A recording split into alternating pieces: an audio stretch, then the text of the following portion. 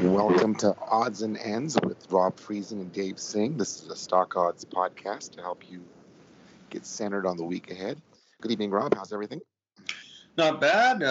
Thankful for a long weekend. Got somewhat caught up, not completely, but a lot of things to take care of. So here we are going into a shortened week.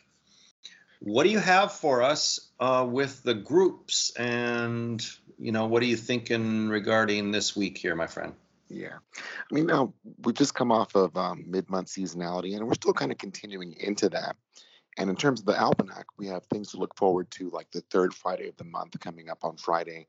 And it's a little bit early to think about the end of the month, but we're still in that mid-month seasonality, headed towards that third month. So I pulled up some stuff and from this almanac to go over. Futures are pretty flat right now. We're just slightly up on the Dow. The Nasdaq's lingering a bit, and the Russell's probably the best of the four horsemen, right? So we don't have too much to report in terms of the futures coming into today. But if we look at mid-month seasonality, still that things like QQQ and XLK and gold, they're expected to do good mid-month, and we might get some traction still from that coming in the next day or two ahead.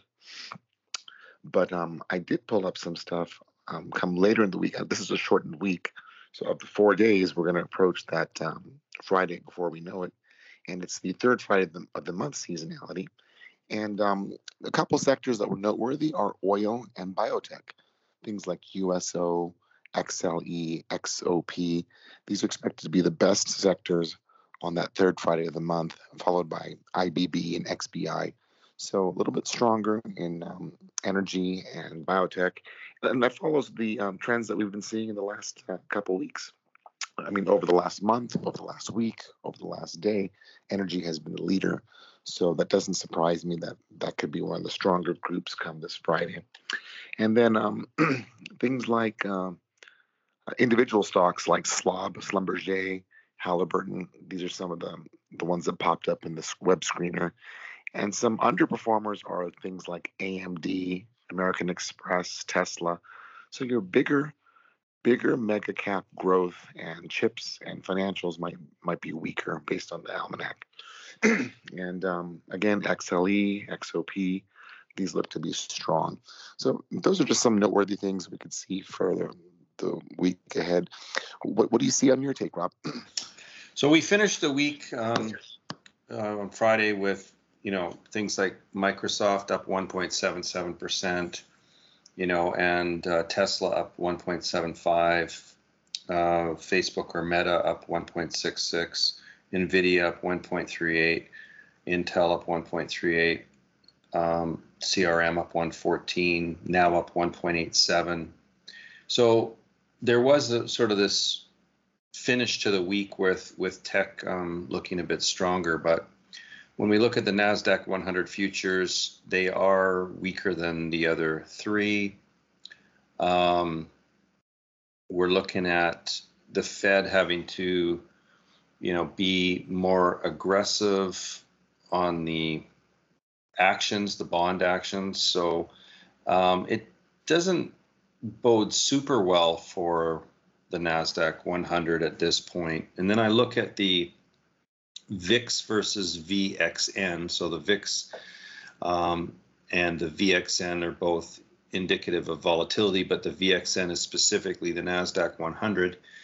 And it's the VIX is at a discount to the VXN. So volatility is higher. So you kind of have to, like, people might take a look at Friday's action and go, well, we're on the comeback tour for these stocks.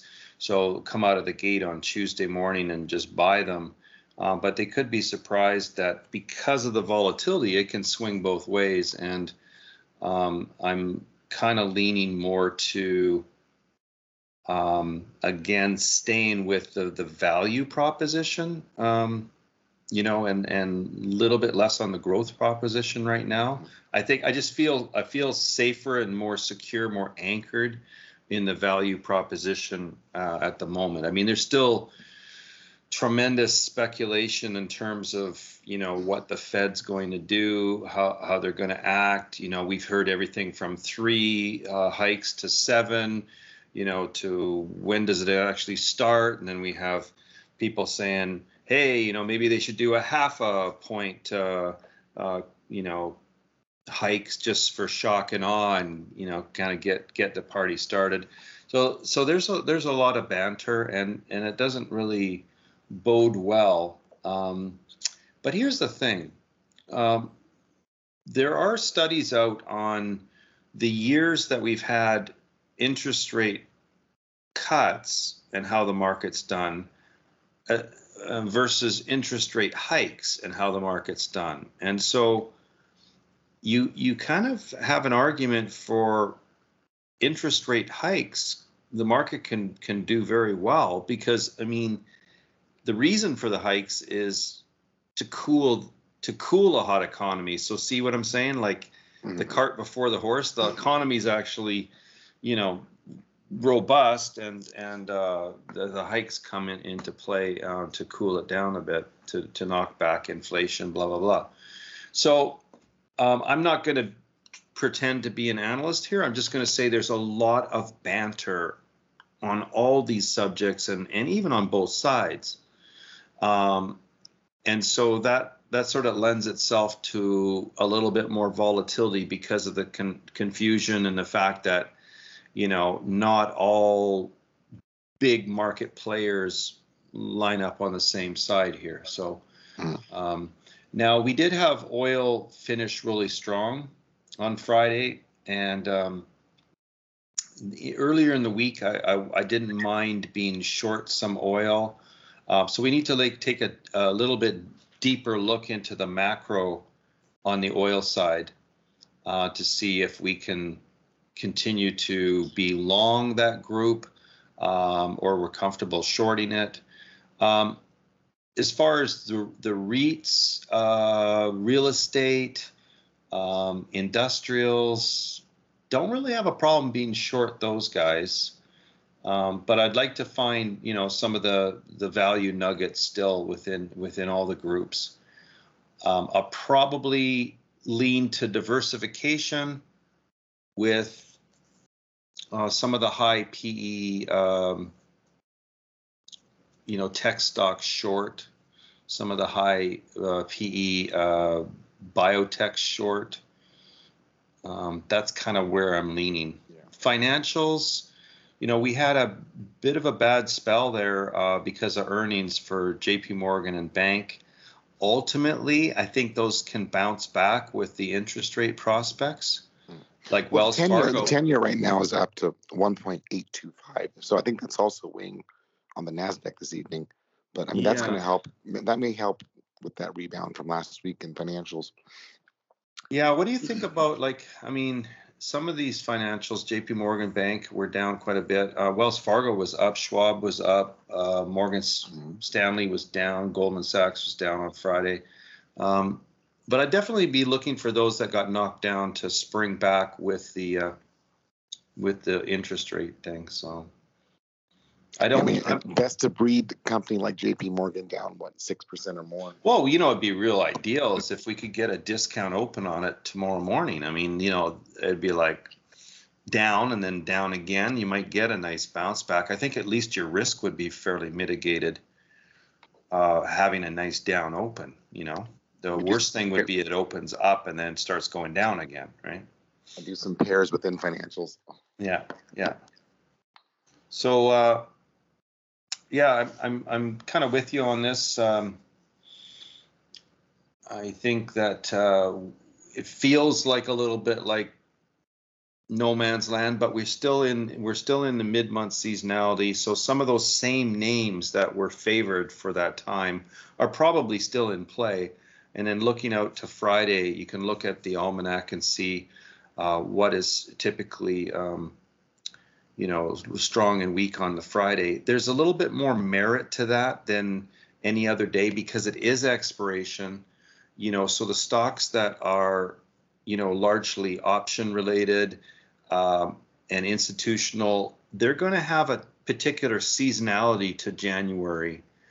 so there's going to be that ability for them to behave similarly as they have behaved other Januaries. So I would add a little bit of weight for the Friday expiration for seasonality, right? Mm-hmm. Good. And also you've got, tax loss selling, things like that.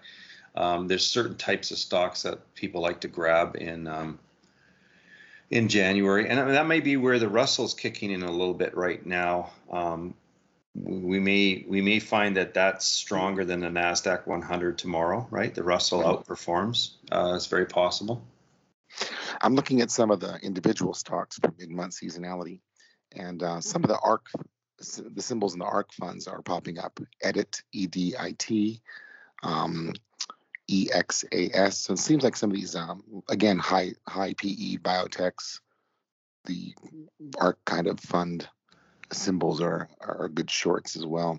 You know what I might do? I might run a pre-screen for like the S&P 500, and then run a pre-screen for the NASDAQ 100, and then put them into stock odds. But I might do the same thing for the Russell, and then just sort of pick off some of the cream of the crop of the Russell, and kind of put that into the mix tomorrow, just so I have a little bit of those types of things. But again, I don't want to just screen on the Russell 2000 overall and say, do too many stocks. I'd like to be more selective. Would you do the Russell stocks for the short side as well, or just on the long side? No, I don't see a point to that really. I mean, we might as well stay with the, S&P 1500, 500, 1500, or even the 100 are the pretty rich valuations, and the NASDAQ 100, and then try to find within the S&P 100, 500, and 1500 some of the nuggets that are value orientated, and then maybe be picking off a few Russell stuff just to capture that sort of appetite for returning to picking stuff from whatever happened with, like, I just look at how the Russell should have performed better in November, December, and it didn't. So I think some people dumped a lot of good stuff too, and they could be coming back in to buy some of that opportunity stocks. So, but I have to be selective. I don't know. I haven't done the screening yet. I have to do it later. So, but we're ready for tomorrow. But that's the overall theme: is diversification, paying particular attention to the oil complex for exposure, and not wanting to be in tech stocks long that are really rich valuations, still on the decline in that area. Looking to pick up some nuggets in the financials perhaps, and across the board, don't have a problem long or short industrials, long or short healthcare, except I'd probably lean more to short healthcare in general.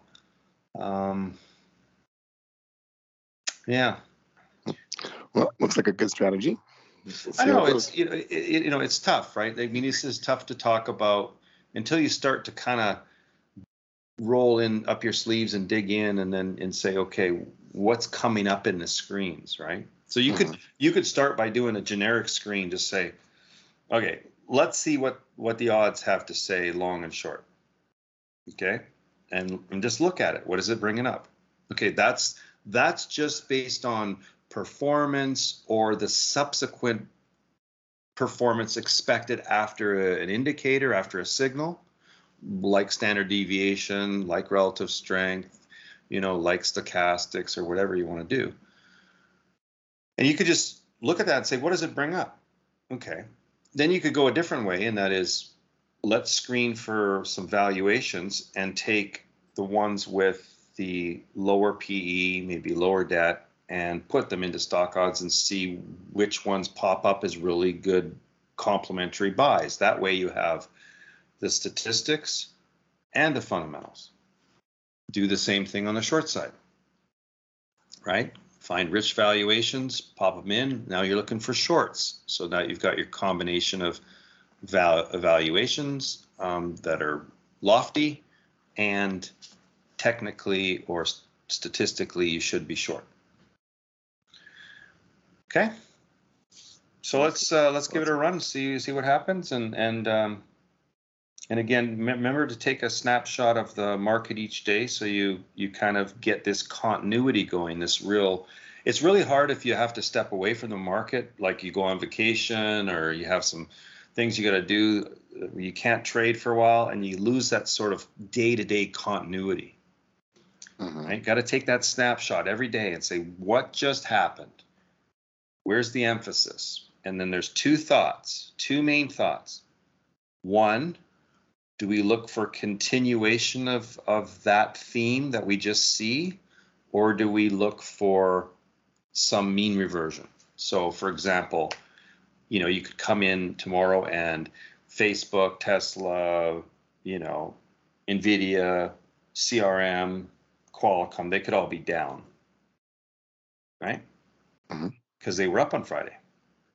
So they could all be down Tuesday, just this performance mean reversion that goes on. So that's the trickiest part is do we press continuation or do we look for reversals? And I don't think there's an easy answer. I think it's time in the seat, it's tracking things, it's using the data that you have available, and statistics are definitely one part of it. And statistics, are really great when it's noisy, like noisy markets, confusion, back and forth, volatility, things like that, right? All right. Sounds good.